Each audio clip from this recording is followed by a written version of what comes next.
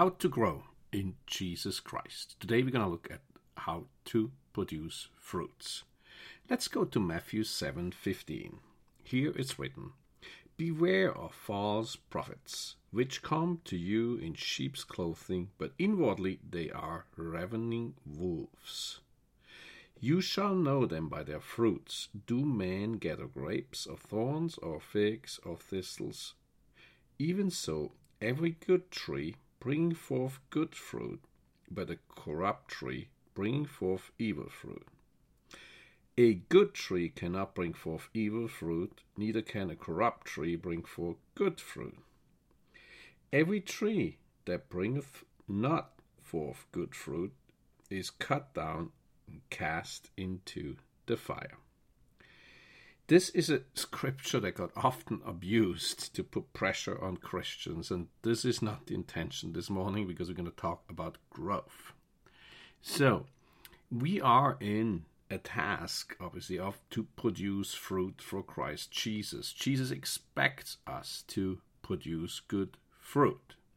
That said, though, we are not just left out in the rain because, as we're going to see later, we are in his good tree.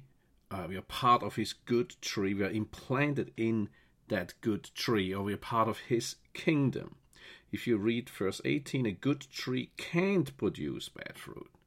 So if we know our standing in Christ, if we know who we are in Christ, if we know that we are part of his kingdom, part of his body, we are part of the good tree, we know we cannot produce bad fruit.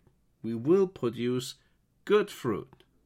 So today I want to just say relax first and get out of this mentality of I have to produce, I have to do good works, I have to please, That's not the case. Christ said this morning, just relax. You're part of the good tree and you will produce good fruits. And we're going to look at what it takes to do so. Let's go to John 15:1. John 15:1 down to 6. "I am the true vine, and my Father is the gardener. Every branch in me that does not produce fruit, he removes, and he prunes every branch that produces fruit, so that it will produce more fruit. You are already clean because of the word I have spoken to you. Remain in me, and I in you. Just as a branch is unable to produce fruit by itself, unless it remains on the vine, neither can you unless you remain in me. I am the vine, you are the branches. The one who remains in me and I in him produces much fruit, because you can do nothing without me. If anyone does not remain in me, he is thrown aside like a branch, and he withers. They gather them, throw them into the fire, and they are burned." A very similar scripture that we just read. And again, you can abuse this and put pressure on believers, which again is absolutely not the intention here.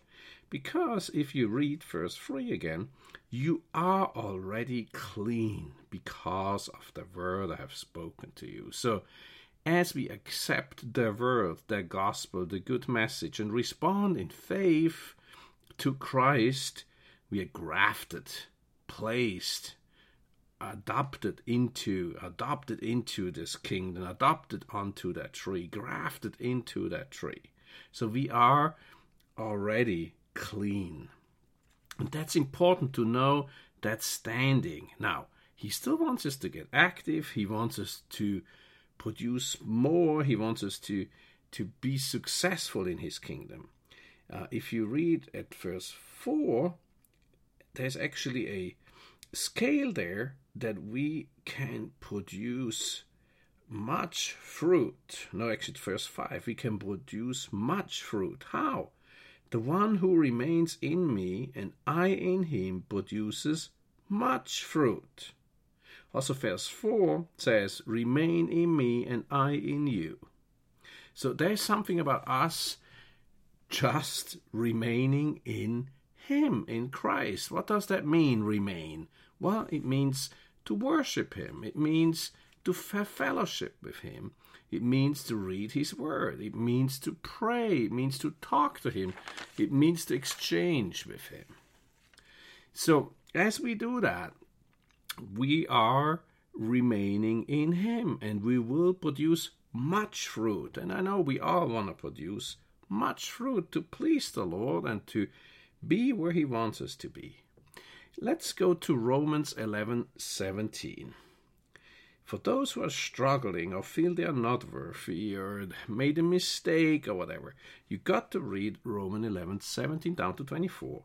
Now, if some of the branches were broken off, and you, though a wild olive branch, were grafted in among them and have come to share in the rich root of the cultivated olive tree, do not boast that you are better than those branches. But if you do boast, you do not sustain the root, but the root sustains you, praise God. Then you will say, branches were broken off so that I may be grafted in. True enough, they were broken off because of unbelief, but you stand by faith.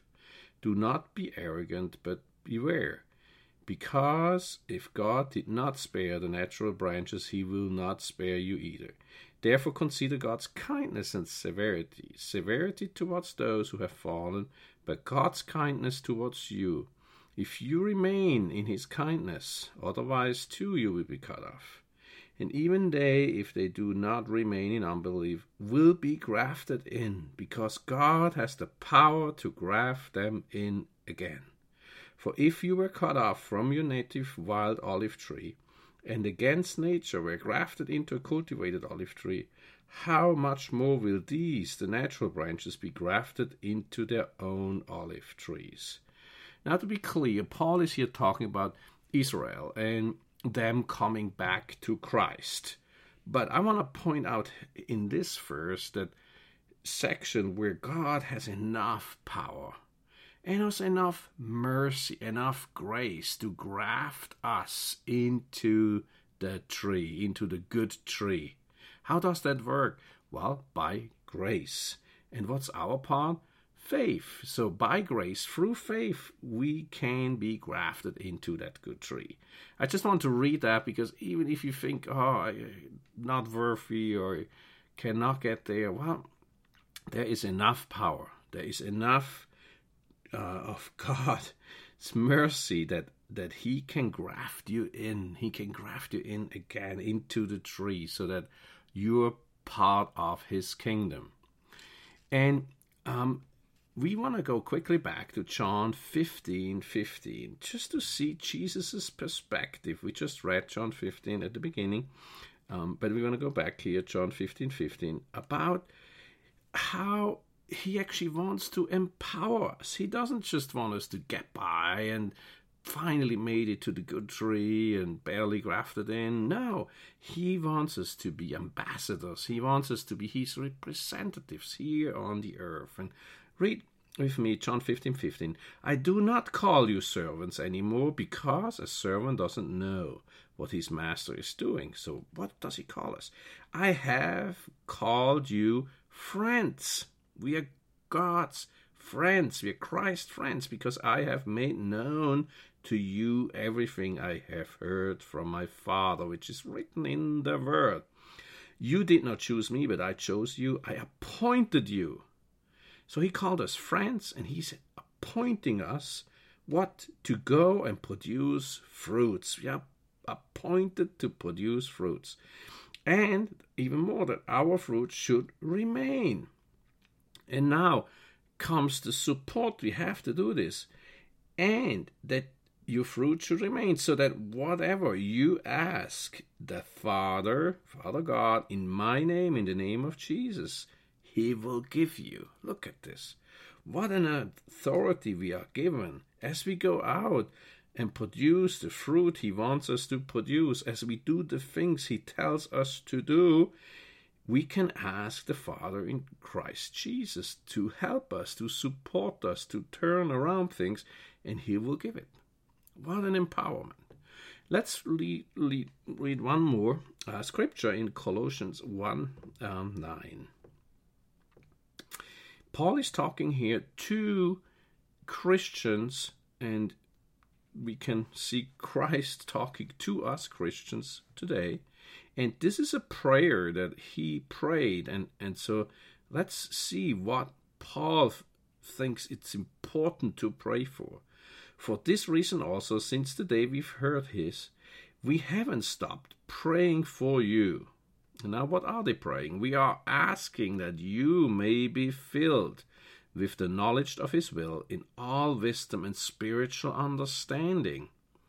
So we can pray that we are filled with his knowledge and with all spiritual understanding. Why? To produce fruit, so that you may walk worthy of the Lord, fully pleasing to him. How? Bearing fruit in every good work and growing in the knowledge of God. And again, it's not the wrong way around. We are not working to get something from God or to be saved or to be righteous or any of that. No. First, we accept his grace by faith. And once we are grafted, we are empowered to do the things that he wants us to do. Why? To fully pleasing him, as it is written here in Colossians 1:10.